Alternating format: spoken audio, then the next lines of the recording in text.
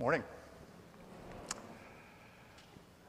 In today's passage from Matthew chapter 14, we have just a stunning example of both great faith and not so great faith.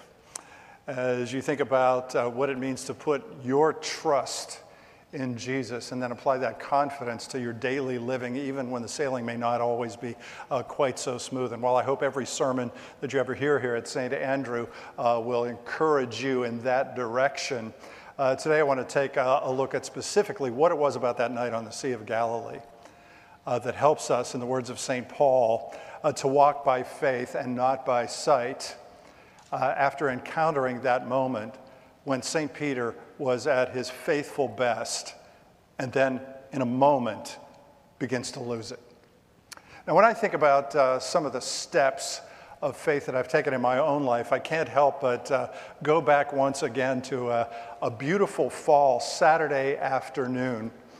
About this time of year, at the end of September, actually, when I was a senior in college, and after looking at a poster depicting a man floating down to earth beneath a beautiful multicolored parachute, I turned to my friend and I said to him, "Someday I'm going to do that." Which, of course, was a lie. But my friend called my bluff, and he went out and he signed us up for a parachute jump. And what I can tell you is that back in those days, it wasn't one of those tandem jumps where you go out with an experienced person.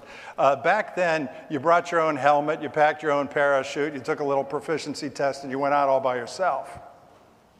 But the scariest part of it, at least for me, was that very first step, which isn't what you think it was, because the plane out of which I jumped was actually a single-engine Cessna, which has the wings above the fuselage, with these struts coming down to the body of the plane, and then two lower struts going out to the wheels of the plane. And when the time came, what you had to do was hang your feet out of the door of the plane, and then plant your left foot on the housing of the wheel, the box above it, and then grab hold of the strut above you, and then pull yourself out and swivel around and grab hold of the strut with your right hand, and then plant your right foot next to your left foot on that little wheel housing, and then stand there as the plane flies until your jump master gives you the signal and says, "Let go." And so I can tell you two things about that experience, one of which is that I was terrified, and the other of which is that I knew that I had to put all of my focus on that little step. Not on the wind, not on the ground 3,000 feet below me, because if I wasn't entirely focused on that little first step, bad things were going to happen.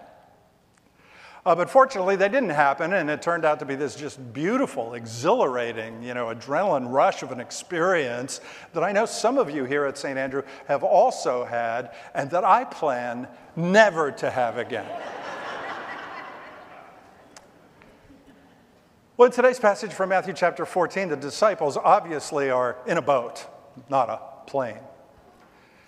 And they are in a dark and stormy night, not a beautiful fall Saturday afternoon. And in their own way, they were also far from the land when they cry out in fear, thinking that what they saw that night was a ghost, when what they really actually saw was none other than Jesus. And yet, in the midst of the darkness, in the midst of the storm, in the midst of a fear that was both real and imagined, Jesus hears the call of St. Peter, who wants to come out and walk with him on the water. And the question for us today is, what exactly is it that motivated him to take that step, to let go of that boat in the midst of a storm? And then what was it that caused him to sink? With respect to the first part of the question, some people would say, well, Peter was just demonstrating just the enormity and the greatness of his faith, because Peter was a disciple of Jesus. And back in those days, disciples didn't just follow their rabbis, they tried to imitate their rabbis, to do what the rabbi did. Kind of like when I was a little kid. And I remember going to church and watching what my pastor did and feeling that I wanted to do what he was doing. And so back in those elementary school days, I would gather with my friends in the basement of our house. I would stand up on an upended orange crate and I would preach to my friends. The sermons were short because they basically left. Or when my little pet turtle passed away, I took his soft little body and I put it in my mother's silver jewelry box. And I buried him in the backyard with mourners in attendance. My mother cried. Not for the loss of the turtle.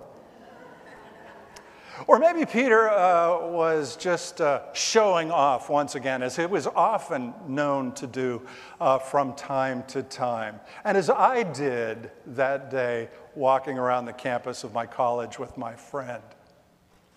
Or trying to show Jesus once again that his faith was rock solid, that he knew everything there was to know about forgiveness, that he would never leave Jesus, even when the other guys would run, none of which turned out to be true, of course. And yet this is the one who is willing to take this incredible step of faith, to get out of the boat and to put his complete trust in Jesus.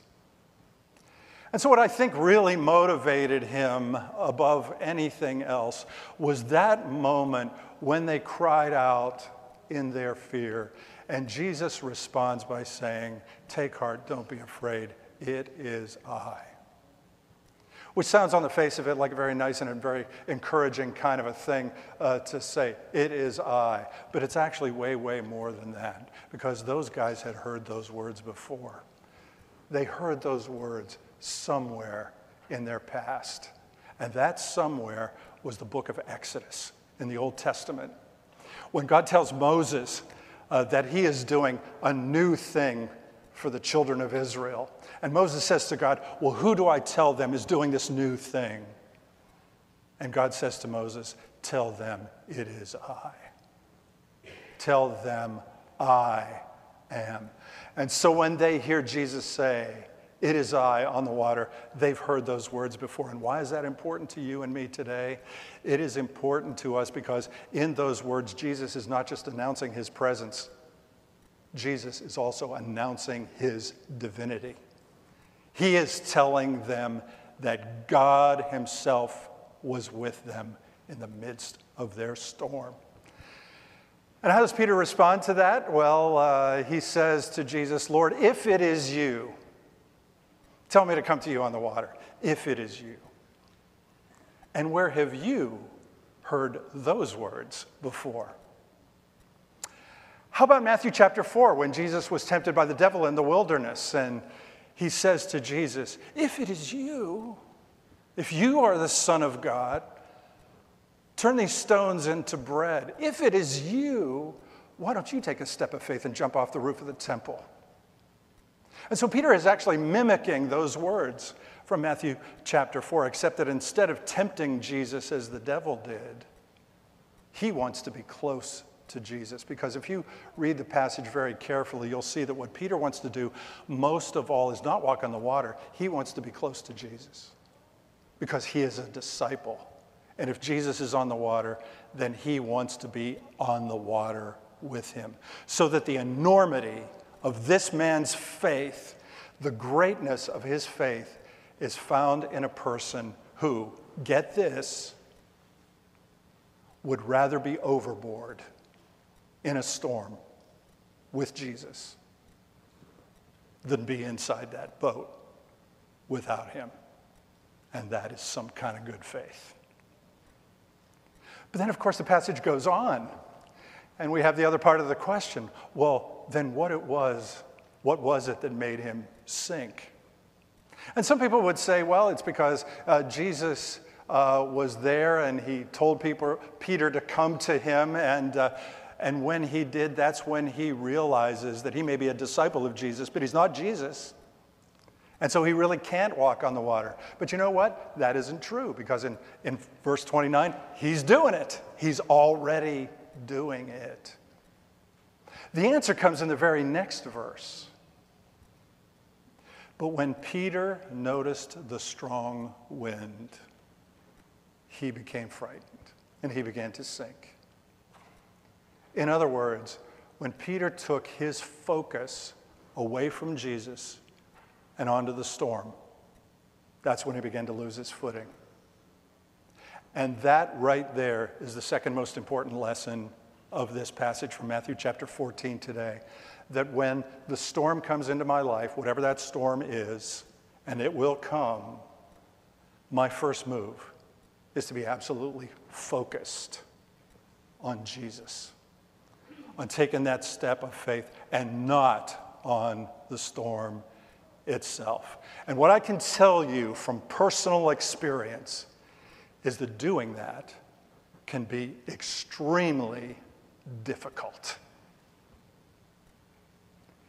And that's why I need this. That's why I need His Word, His sacrament, His church. That's why I need all of you to help me stay focused in the midst of the storm, so that the more I am, the better I will be able to navigate, and by the grace of God, find myself saying, through Him, I can deal with this. Through Him, I can make it through this. Through Him, I can rise above this in the sufficiency of God's grace. Now, Matthew also tells us that all of this takes place very early in the morning. Some translations of the Bible get much more specific and say precisely that it happened during the fourth watch of the night. And the fourth watch of the night was actually sometime between 3 and 6 o'clock in the morning. Which is to say that Jesus comes to the disciples in the storm while it is dark, but before the daybreak, when the sun would rise and their lives would get way, way better. And where have you heard that one before? What about John chapter 20? Early in the morning, on the first day of the week, while it was still dark, Mary Magdalene goes to the tomb. She is terrified. She is weeping. And she is about to realize that her life in the risen Christ was going to get way, way better.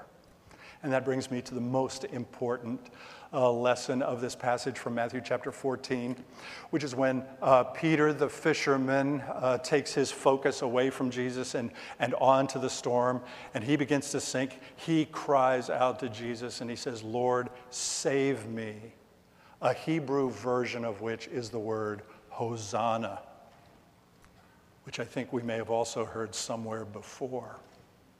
And what it tells me, and I hope it tells you, is that when you begin to lose it in your life, when you begin to lose your footing, when you find yourself focused on the storm, focused on your loss, focused on your grief, your heartache, your circumstance, your loneliness, the insufficiency of your faith, and you call out to Him, Jesus is going to reach out and He will catch you.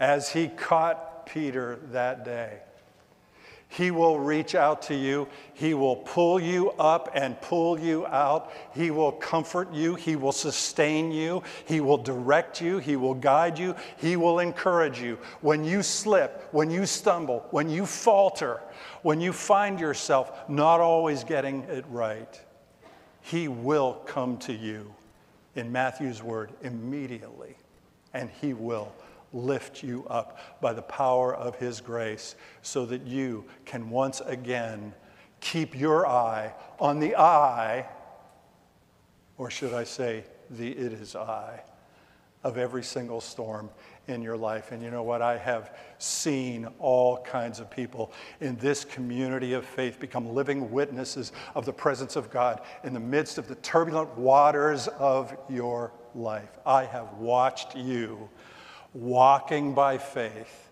through moments in which you might have otherwise drowned. But Peter didn't drown, even though he was supposed to drown. And in just that way, the God who calls us to keep our eye on him is also ready to catch us whenever we fall, so that we, by his grace, can make it through and be lifted up through every storm and every adversity that life may have to deliver to you and me. That is what's going on. That's what happened that night on the Sea of Galilee. That is the promise of God, and that's what this passage today is really all about. Now, the last time that I talked about my little parachute jump, I think I probably mentioned that when I was dating my wife,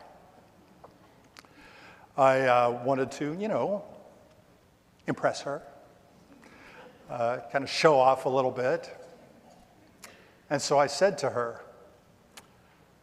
"I once jumped out of an airplane." Her response basically was to say, "Wow, that is unbelievable.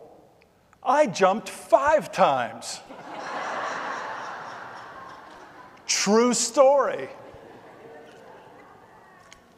So then I married her.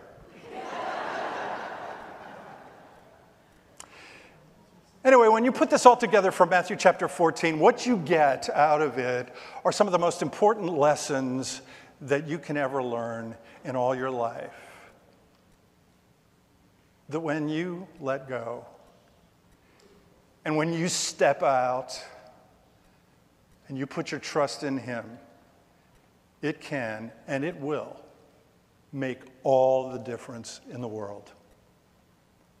And when you live your daily life as his disciple, it will help you get ready for the storm, whatever it is, whenever it comes. And when you find yourself losing it, and your footing is unsure, and you don't get it right, and you call out to him, he will reach out to you from his cross. And he will catch you so that once again, you, like Peter, can return to a great faith, keeping your eye on the eye of the storm and celebrating the grace of Jesus Christ and its power to change your life forever. And that's the good news for the 18th Sunday after Pentecost. Amen. I invite you to rise as we confess our faith together.